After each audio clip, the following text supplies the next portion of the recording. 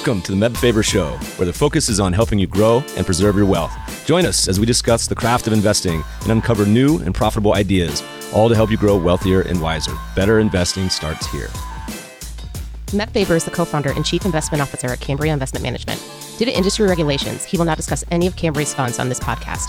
All opinions expressed by podcast participants are solely their own opinions and do not reflect the opinion of Cambria Investment Management or its affiliates. For more information, visit CambriaInvestments.com. Welcome, podcast listeners.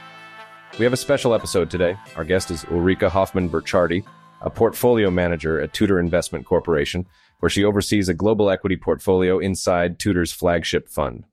Her area of focus is around digital, data, and disruptive innovation. Barron's named her as one of the 100 most influential women in finance this year. In today's episode, she starts by lessons learned over the past 25 years working at a fame shop like Tudor. Then we dive into topics everyone is talking about today: data, AI, large language models. She shares how she sees investment teams incorporating AI and LLMs into their investing process in the future, her view of the macro landscape, and finally, what areas of the market she likes today. With all the AI hype going on, there couldn't have been a better time to have her on the show. This episode is sponsored by our friends at YCharts. A typical day in the life of a financial advisor calls for back-to-back client meetings, juggling portfolio management, and the consistent desire to improve client relationships. YCharts report and proposal tools could be the missing piece to help you effectively handle these time-consuming tasks. Now more than ever, clients want to hear from their advisors, and with user-friendly templates at your disposal, generating impactful client reports can be easily integrated into your everyday routine, helping you free up time and focus on what matters most: enhancing client interactions and growing AUM. Need to make a clear head-to-head comparison between a client's existing portfolio and your proposed one? Want a seamless way to educate your client and present market trends with minimal effort? Join thousands of users who rely on YCharts to easily answer those questions and much more by leveraging personalized proposal reports to truly showcase your value add.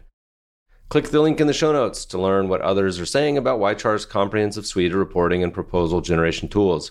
Get 20% off your initial YCharts professional subscription when you start your free YCharts trial. Click the link in the show notes or tell them Meb sent you, for new customers only. Please enjoy this episode with Ulrike Hoffmann-Burchardi. Ulrike, welcome to the show. Thank you. Thank you for inviting me. Where do we find you today? New York City.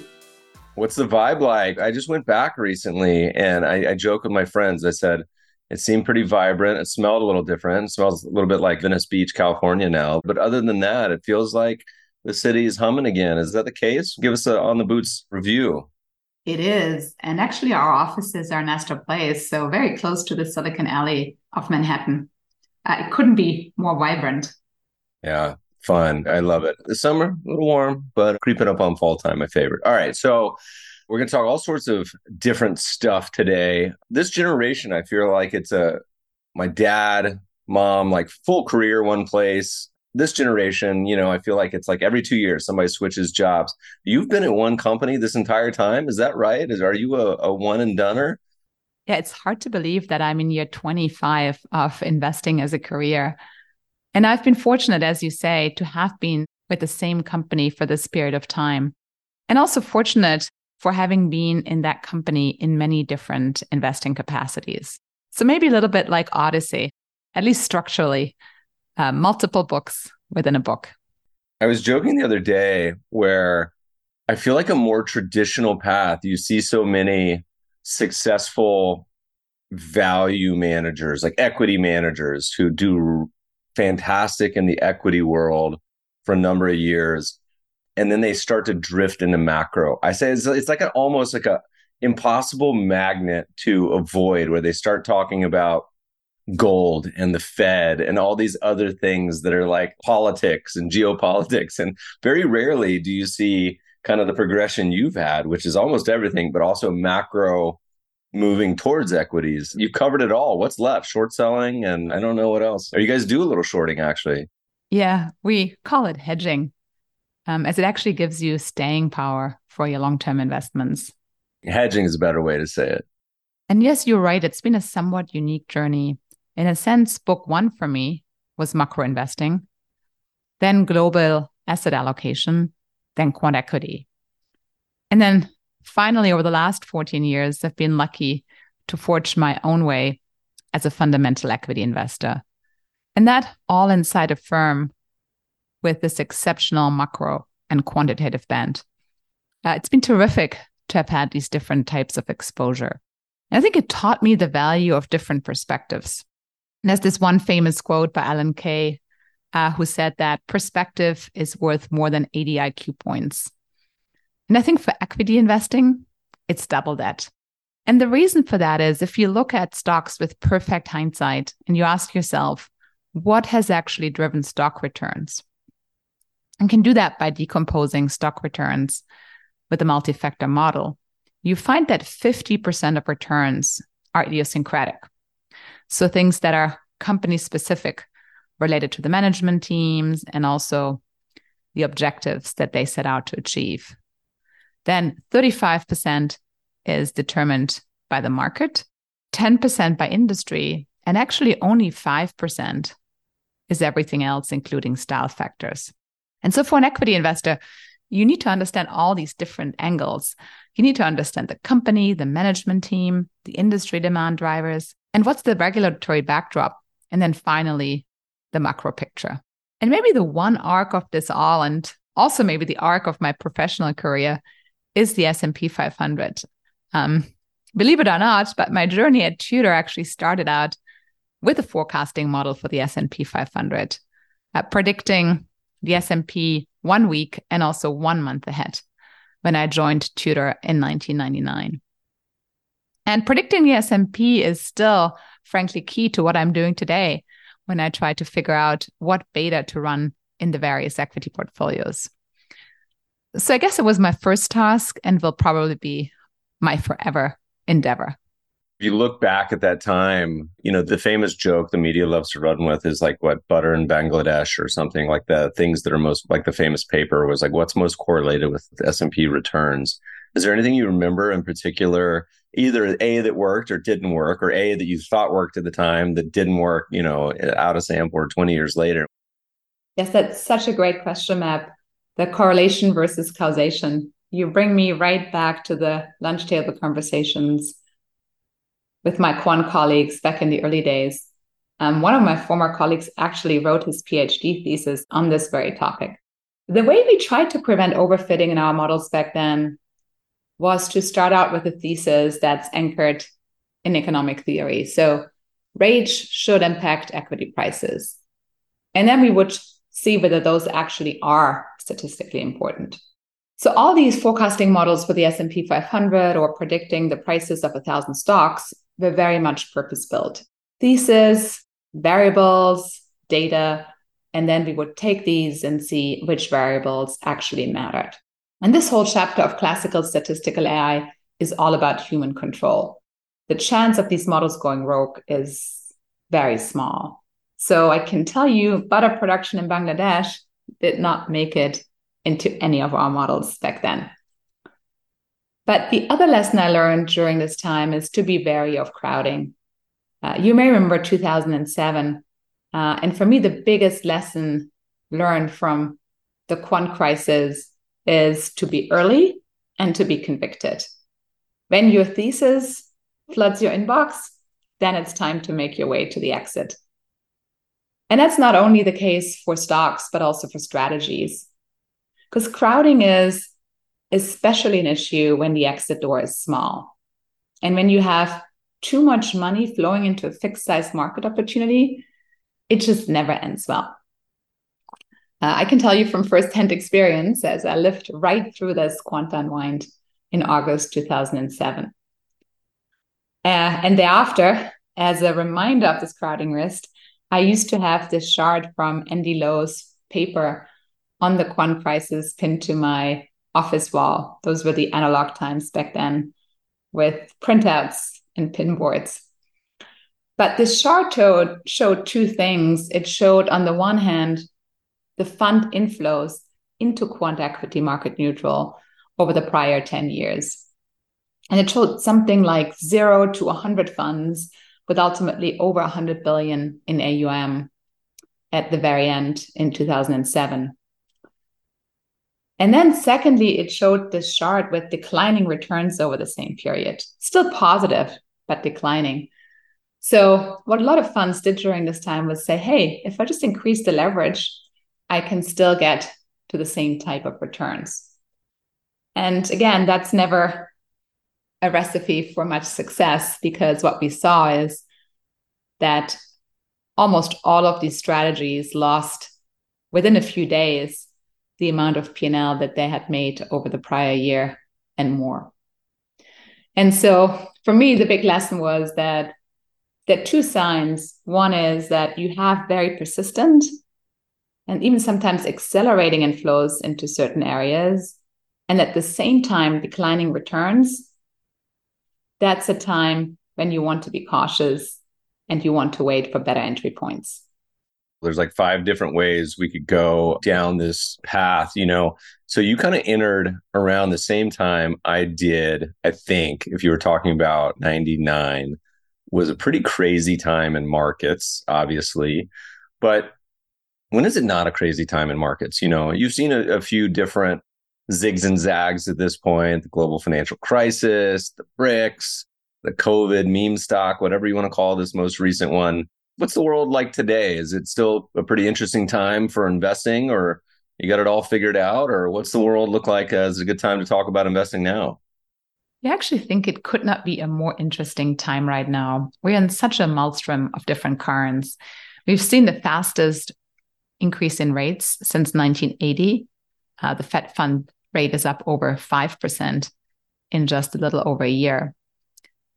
And then we've seen the fastest technology adoption ever with ChatGPT.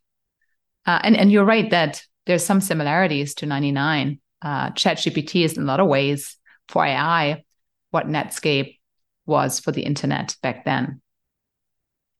And then all at the same time, right now, we are facing an existential climate challenge that we need to solve sooner rather than later. So frankly, I cannot think about a time with more disruption over the last 25 years. And the other side of disruption, of course, is opportunity. So lots to talk about.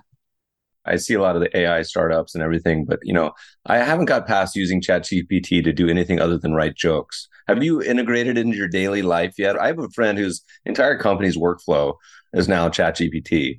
Have you been able to get any daily utility out of it yet, or still playing around? Yes, I would say that we're still experimenting. It will definitely have an impact on the investing process, though, over time. Maybe let me start with why I think large language models are such a watershed moment. Unlike any other invention, they're about developing an operating system that is superior to our biological one, that's superior to our human brain. They share similar features of the human brain. They're both stochastic and they're semantic, but they have the potential to be much more powerful. I mean, if you think about it, large language models can learn from more and more data. Llama 2 was trained on 2 trillion tokens. It's about 1 trillion words. And the human brain is only exposed to about 1 billion words during our lifetime. So that's 1,000 times less information. And then large language models will have more and more parameters to understand the world. GPT-4 is rumored to have close to 2 trillion parameters. And of course, that's all possible because AI compute increases with more and more powerful GPUs. And our human compute peaks at the age of 18. And then the improvements are so rapid. The number of academic papers that have come out since the launch of ChatGPT have frankly been difficult to keep up with. They range from prompt engineering. There was a reflection paper early in the year, the Google React framework, and then just 2 completely new fundamental approaches like the retentive architecture that claims to have even better predictive power and also be more efficient. So I think large language models are a foundational innovation unlike anything we've seen before, and it'll eclipse the internet by orders of magnitude. It'll have societal implications, geopolitical implications, investment implications, and all on the scale that we have not seen before. Are you starting to see this have implications in our world? If so, from 2 seats, there's the seat of the investor side, but also the investment opportunity set. What's that sort of look like to you? Is it like 1995 of the internet or 1990, or is it accelerating much quicker than that? Yes, it's for sure accelerating faster than prior technologies.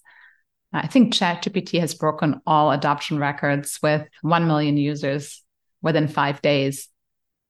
And yes, I also think we're at an inflection point with this new technology when it suddenly becomes easily usable, which often happens many years after the initial invention. IBM invented the PC in 81, yet it was Windows, the graphical user interface, in 85 that made PCs easily usable. And the transformer model dates back to 2017, and now ChatGPT made it so popular. And then, like you say, there are two things to think about. One is the how and then the what. How is it going to change the future of investment firms? And what does it mean for investing opportunities? I think AI will have an impact on all industries. It targets white-collar jobs in the very same way that the Industrial Revolution did blue-collar work. And I think that means for this next stage that we'll see more and more intelligent agents in our personal and our professional lives. And we'll rely more on those to make decisions. And then over time, these agents will act more and more autonomously. And so what this means for institutions is that their knowledge base will be more and more tied to the intelligence of these agents. And in the investing world, like we are both in, this means that in the first stage, building AI analysts, analysts that perform different tasks, research tasks with domain knowledge and technology and healthcare and climate and so on. And then there'll be a meta layer, sort of an investor AI and a risk manager AI. And those translate insights from research AIs into a portfolio of investments. That's clearly the journey we're on. Obviously, we are in the early beginnings of this, but I think it'll profoundly affect the way that investment firms are being run. And then you ask about the investment opportunity set and the way I look at AI. I think AI will be the dividing line between winners and losers, whether it's for companies, for investors, for nations, maybe for species. And when I think about investing opportunities, there have been many times when I look with envy to the private markets, especially in those early days of software as a service. But I think now is a time where public companies are so much more exciting.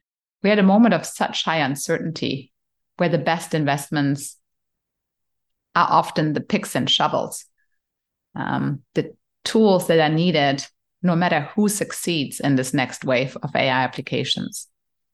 And those are semiconductors, as just one example, in particular GPUs and also interconnects. And then secondly, cloud infrastructure. And most of these companies now are public companies. And then when you think about the application layer, where we'll likely see lots of new and exciting companies, there's still a lot of uncertainty. Will the next version of GPT make a new startup obsolete? I mean, it could turn out that just the new feature of GPT-5 will completely subsume your business model, like we've already seen with some startups. And then how many base large language models will there really need to be? And how will you monetize those? You dropped a few mic drops in there very quietly, talking about species in there as well as other things. But I thought the comment between private and public was particularly interesting because usually I feel like the assumption of most investors is a lot of the innovation happens in the Silicon Valley garage, or it's the private startups on the forefront of technology. But you got to remember that the Googles of the world have a massive, massive war chest of both resources and cash, but also a ton of thousands and thousands of very smart people. Talk to us a little bit about the public opportunity set. Expand a little more on why you think that's a good place to fish, or there's the innovation going on there as well. I think it's just the stage we're in where the picks and shovels happen to be in the public markets. And it's the application layer that's likely to come out of the private markets. And it's just a little early to tell who is going to be the winner there, especially as these models are becoming so much more powerful and domain specific. It's not clear, for example, if you say have a specific large language model for lawyers, I guess, an LLM for LLMs, whether that's going to be more powerful than the next version of GPT-5 once all the legal cases have been fed into the model. So maybe another way to think about the winners and losers is to think about the relative scarcity value that companies are going to have in the future. And one of the superpowers of generative AI is writing code. So I think there'll be an abundance of new software that is generated by AI, and the physical world just cannot scale that easily to keep up with all this processing power that's needed to generate this code. So again, I think the physical world, semiconductors, will likely become scarcer than software over time. And that opportunity set is more in the public markets than the private markets right now. How much of this is a winner take all? Someone was talking to me the other day, and, I was trying to wrap my head around kind of the AI opportunity with a sort of reflexive coding, or where it starts to build upon itself, and was trying to think of these exponential outcomes where if one data set or AI company is just that much better than the others, it quickly becomes not just a little bit better, but 10 or 100 times better. I feel like in the history of free markets, you do have the massive winners that often end up sort of a little monopolistic. But is that a scenario you think is plausible, probable, not very likely? What is the more likely path of this creative destruction between these companies? I know we're in the early days, but what do you look out to the horizon a little bit? I think you're right that there are probably only going to be a few winners in each industry. You need three things to be successful. You need data, you need AI expertise, and then you need domain knowledge of the industry that you're operating in. And companies who have all three will compound their strength. They will have this positive feedback loop of more and more information, more learning, and then the ability to provide better solutions. And then on the large language models, I think we're also only going to see a few winners. There's so many companies right now that are trying to design these new foundational models, but we'll probably only end up with one or two or maybe three that are going to be relevant.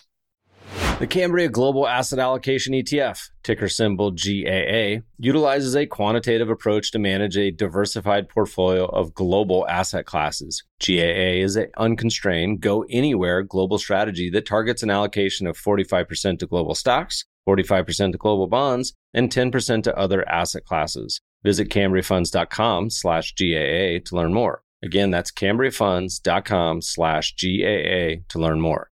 Cambria funds are distributed by Alps Distributors, Inc. Investing involves risk, including possible loss of capital. To determine if this fund is an appropriate investment for you, carefully consider the fund's investment objectives, risk factors, charges, and expense before investing. This and other information can be found in the fund's full or summary prospectus, which may be obtained by calling 855-383-4636 or ETF info, or visiting the website at www.cambriafunds.com. Read the prospectus carefully before investing or sending money. International investments may involve risk of capital loss not associated with domestic investing. Momentum style of investing emphasizes investing which can be subject to higher volatility in a broad cross-section of securities. How do you stay abreast of all this? Is it mostly listening to what the companies are putting out? Is it sell-side research? Is it conferences? Is it academic papers? Is it just chatting with your network of friends? Is it all the above? In a super fast-changing space, what's the best way to keep up with everything going on? Yes, it's all of the above. Academic papers, industry events, blogs. Maybe one way we are a little different is that we are users of many of the technologies that we invest in. Peter Lynch used to say, invest in what you know. I think it's relatively straightforward on the consumer side. It's a little bit trickier on the enterprise side, especially for data and AI. And I'm lucky to work with a team that has skills in AI and engineering and in data science. And for the majority of my career, our team has used some form of statistical AI to help our investment decisions. And that can lead to early insights, but also insights with higher conviction. There are many examples, but maybe in this recent case of large language model, It's realizing that large language models based on the transformer architecture need parallel compute both for inference and for training, and realizing that this would usher in a new age of parallel compute, very much like deep learning did in 2014. So I do think being a user of the technologies that you invest in gives you a leg up in understanding the fast-moving environment we are in. Is this a US only story? I talked to so many friends who, obviously the S&P has stomped everything in sight for the past, 15 years now. I think the assumption when I talk to a lot of investors is that, the US tech is the only game in town. As you look beyond our borders, are there other geographies that are having success either on the picks and shovels, whether it's the semiconductors areas as well? Because in general, it seems like the multiples often are quite a bit cheaper outside our shores because of various concerns. What's the perspective there? Is this a US only story? It's mainly a US story. There are some semicap equipment companies in Europe and also Asia that are going to profit from this AI wave. But for the core picks and shovels, they're very US centric. Okay. You talk about your role now. And if you rewind, going back to the skill set that you've learned over the past couple decades, how much of that gets to inform kind of what's going on now? And part of this could be mandate, and part of it could be if you were just left to your own designs, you could incorporate more of the macro or some of the ideas there. And you mentioned some of the, like what's transpiring in the rest of the year on interest rates and other things. Is it mostly driven company specific at this point? Or are you in the back of your mind saying, oh, no, we need to adjust maybe our net exposure based on these variables and what's going on in the world? How do you kind of put those two together? Or do you just separate them and move on? Yes, I look at both the macro and the micro to figure out net and gross exposures. And if you look at the first half of this year, both macro and micro were very much aligned. On the macro side, we had a lot of room for upside surprises. The market expected positive real GDP growth of close to 2%, yet earnings were expected to shrink by 7% year over year. And then at the same time, on the micro side, we had this inflection point with generative AI as this new foundational technology with such productivity promise. So a very bullish backdrop on both fronts. So it's a good time to run high nets and grosses. And now if we look at the back half of the year, the micro and the macro don't look quite as rosy. On the macro side, I expect GDP growth to slow. I think the weight of interest rates will be felt by the economy eventually. It's a little bit like the damage accumulation effect in wood. Wood can withstand relatively heavy load in the short term, but it will get weaker over time. And we have seen cracks. Silicon Valley Bank is one example. And then on AI, I think we may overestimate the growth rate in the very short term. Don't get me wrong. I think AI is the biggest and most exponential technology we have seen. But we may overestimate the speed at which we can translate these models into reliable applications that are ready for the enterprise. We're now in this state of excitement where everybody wants to build or at least experiment with these large language models. But it turns out it's actually pretty difficult. And I would estimate that there are only around 1,000 people in the world with this particular skill set. So with the risk of a longer wait for enterprise-ready AI and a more challenging macro, it seems now it's time for lower nets and gross exposure. We talk about our industry in general, which when I think of it is one of the highest margin industries, being asset management. There's the old Jeff Bezos phrase that he loves to say, which is like, your margin is my opportunity. And so it's funny because in the US, there's been this massive amount of competition, thousands, 10,000 plus funds, everyone entering the Terror Dome with Vanguard and the Death Star of BlackRock and all these giant $1 trillion AUM companies. What does AI mean here? Is this going to be a pretty big disruptor from our business side? Are there going to be the haves and have-nots that have adopted this, or is it going to be a nothing burger? The dividing line is going to be AI for everyone. You need to augment your own intelligence and bandwidth with these tools to remain competitive. This is true as much for the tech industries as it is for the non-tech industries. I think it has the potential to reshuffle leadership in all verticals, including asset management. And there you can use AI to better tailor your investments to your clients, to communicate better and more frequently. Well, I'm ready for MEB 2000 or MEB GPT. It seems like we asked some questions already. I'm ready for the assistant, honestly. I think I could use it. Yes, it will pre-generate the perfect questions ahead of time. It still needs your gravitas, though, Meb. If I had to do a word cloud of your writings and speeches over the years, I feel like the number one word that probably is going to stick out is going to be data.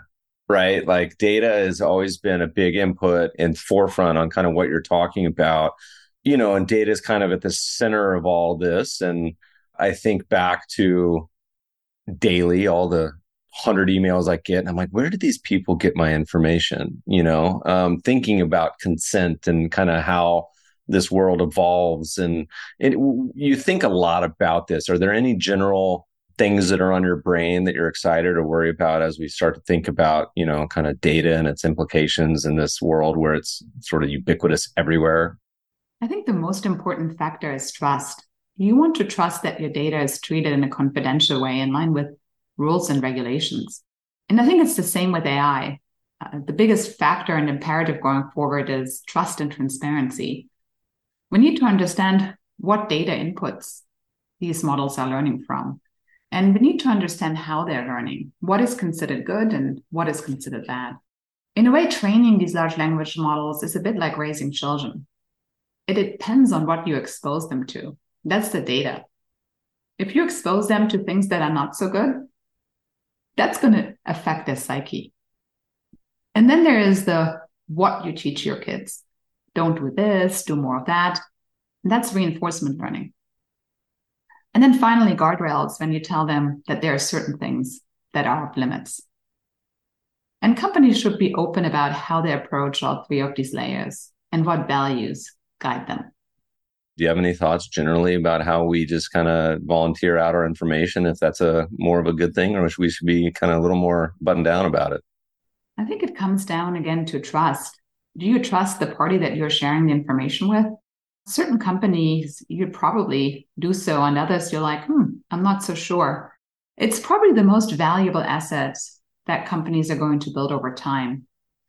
And it compounds in very strong ways. The more information you share with a company, the more data they have to gain insights and come up with better and more personalized offerings. I think that's the one thing companies should never compromise on, their data promises.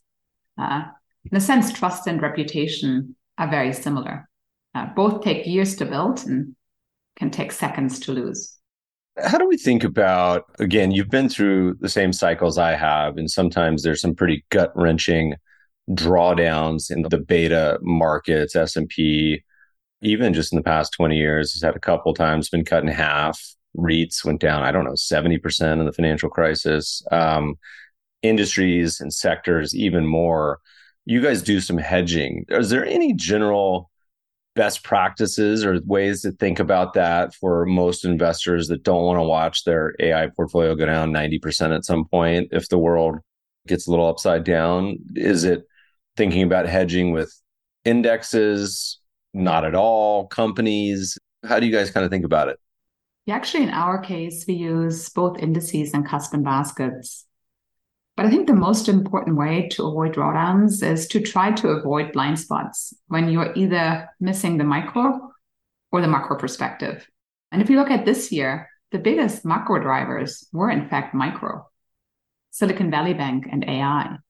And in 2022, it was the opposite. The biggest stock driver was macro, rising interest rates since Powell's pivot in November 21. So being able to see the micro and the macro perspectives as an investment firm or as an investment team gives you a shot at capturing both the upside and protecting your downside. But I think actually this cognitive diversity is key, not just in investing. When we ask the CEOs of our portfolio companies what we can be most helpful with as investors, The answer I've been most impressed with is when one of them said, "Help me avoid blind spots." And that actually prompted us to write research purpose-built for our portfolio companies about macro industry trends, benchmark. So perspectives that you are not necessarily aware of as a CEO when you're focused on running your company. I think being purposeful about this cognitive diversity is key to success for all teams, especially when things are changing as rapidly as they're right now. That's a good CEO, because I feel like half the time you talk to CEOs and they surround themselves by yes people. They get to be very successful, very wealthy, king of the castle sort of situation, and they don't want to hear dissenting opinions. So you got some golden CEOs if they're actually thinking about, hey, I actually want to hear about what the threats are and what are we doing wrong or missing. That's a great hold on to those for sure. It's a sign of those CEOs having a growth mindset, which, by the way, I think is the other factor that is the most relevant in this world of change, whether you're an investor or whether you're a leader of an organization. Change is inevitable, but growing or growth is a choice. And that is the one leadership skill that I think ultimately is the biggest determinant for success. Satya Nadella, the CEO of Microsoft, is one of the biggest advocates of this growth mindset, or this no regret mindset, how he calls it. And I think the Microsoft success story in itself is a reflection of that. That's sort of easy to say. So give us a little more depth on that. All my friends have an open mind, quote, right? And you start talking about religion, politics, COVID vaccines, whatever it is. And then it's just, forget it, right? Like our own personal blinders of our own personal experiences are very huge inputs on kind of how we think about the world. So how do you actually try to put that into practice? Because it's hard. It's really hard to not get the emotions creep in on what we think. Yeah. Maybe one way, at least to try to keep your emotions in check, is to list all the potential risk factors and then assess them as time goes by. And there are certainly a lot of them to keep track of right now. I would not be surprised if any one of them or a combination could lead to an equity market correction in the next 3 to 6 months. First off, looking at AI, we spoke about it. There's a potential for a reset in expectations on the speed of adoption, the speed of enterprise adoption of large language models. And this is important as 7 AI stocks have been responsible for 2/3 of the S&P rally this year. And then on the macro side, there's less potential for positive earnings surprises with more muted GDP growth. But then there are also plenty of other risk factors. We have the budget negotiations, the possible government shutdown. And also we've seen higher energy prices over the last few weeks that again could lead to a rise in inflation. And those are all things that cloud the macro picture a little bit more than in the first part of the year. And then there's still a ton of excess to work through from the post-COVID period. It was a pretty crazy environment. I mean, of course, crazy things happen when you try to divide by zero. And that's exactly what happened in 2020 and 2021. The opportunity cost of capital was zero and risk looked extremely attractive. So in 2021, I believe we had 1,000 IPOs, which was 5 times the average volume. And it was very similar on the private side. I think we had something like 20,000 private deals. And I think a lot of these investments are likely not going to be profitable in this new interest rate environment. So we have this lost generation of companies that were funded in 2020 and 2021 that will likely struggle to raise new capital. And many of these companies, especially zombie companies with little cash but a high cash burn, are now starting to go out of business or they're sold at meaningfully lower valuations. Actually, your colleague Colby and I were just talking about one company that is a virtual events platform that was valued at something like $7.8 billion in July 2021 and just sold for $50 million a few weeks ago. That's a 99.9% write-down. And I think we'll see more of these companies going this way. And this will not only have a wealth effect, but also impact employment. And then lastly, I think there could be more accidents in the shadow banking system. If you want to outperform in a zero rate environment, you had to go all in. And that was either with investments in illiquids or long duration investments. Silicon Valley Bank, First Republic, Signature Bank, they all had very similar asset liability mismatches. So there's a risk that we'll see other accidents in the less regulated part of banking. I don't think we'll see anything like what we've seen in the great financial crisis because banks are so regulated right now. There's no systemic risk. But it could be in the shadow banking system, and it could be related to underperforming investments into office real estate, into private credit or private equity. So I think the excitement around generative AI and also low earnings expectations have sprinkled this fairy dust on an underlying challenging economic backdrop. And so I think it's important to remain vigilant about what could change this shiny picture. What's been your most memorable investment back over the years? I imagine there's thousands. This could be personally, it could be professionally, it could be good, it could be bad. It could just be whatever seared into your frontal lobe. Anything come to mind? Yeah, let me talk about the most memorable investing opportunity for me. And that was NVIDIA in 2015. A long time ago. Yeah, a long time ago, 8 years ago, actually a little over 8 years ago. And I remember it was June 2015, and I got invited by Delphi Automotive, which at the time was the largest automotive supplier, to a self-driving event on the West Coast. After reverse commuting from New York to Connecticut for close to 10 years as a not very proficient driver, autonomous driving sounded just like utter bliss to me. And actually, in fact, I could not have been more excited than after this autonomous drive with an Audi Q5. It carried the full stack of self-driving equipment, camera, LiDAR, radar. And it quickly became clear to me that even back then, when we were driving both through downtown Palo Alto and also on Highway 101, that autonomous was clearly way better than my own driving had ever been.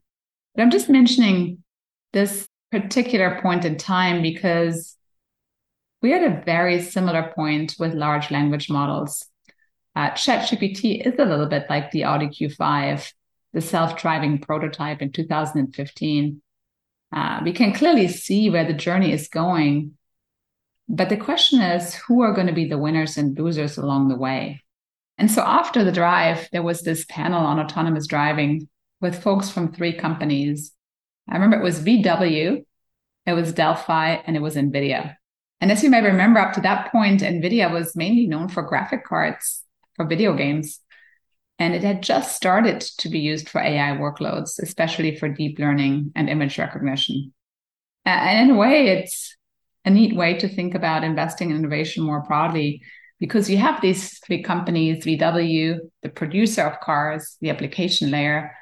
Then you have Delphi, the automotive supplier, sort of middleware layer. And then NVIDIA, again, the picks and shovels.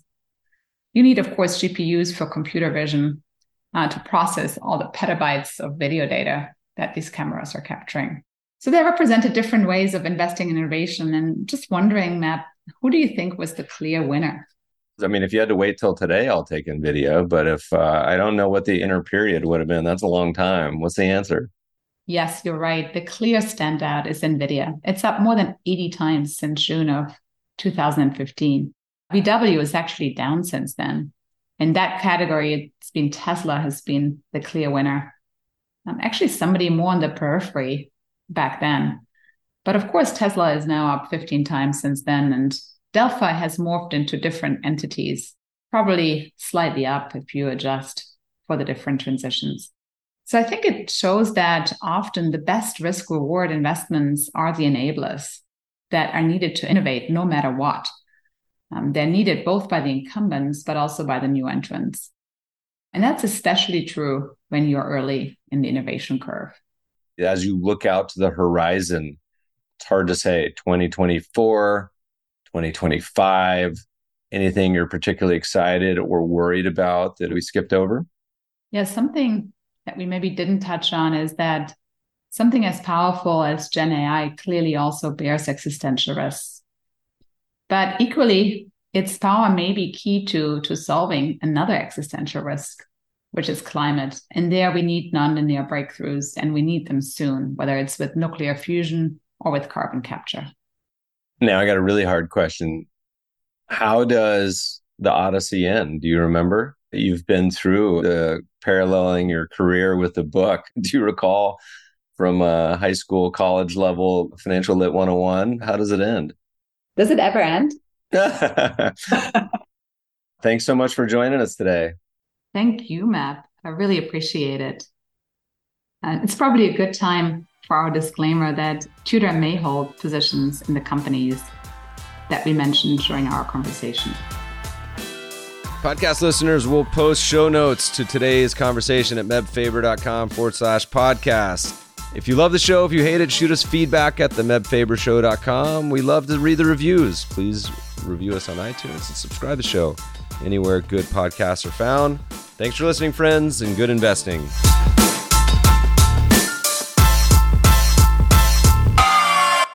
This episode is brought to you by Shopify. Forget the frustration of picking commerce platforms when you switch your business to Shopify, the global commerce platform that supercharges your selling wherever you sell. With Shopify, you'll harness the same intuitive features, trusted apps, and powerful analytics used by the world's leading brands. Sign up today for your $1 per month trial period at shopify.com/tech, all lowercase. That's shopify.com/tech. When you need mealtime inspiration, it's worth shopping Kroger, where you'll find over 30,000 mouth-watering choices that excite your inner foodie. And no matter what tasty choice you make, you'll enjoy our everyday low prices, plus extra ways to save, like digital coupons worth over $600 each week. You can also save up to $1 off per gallon at the pump with fuel points. More savings and more inspiring flavors make shopping Kroger worth it every time. Kroger, fresh for everyone. Fuel restrictions apply.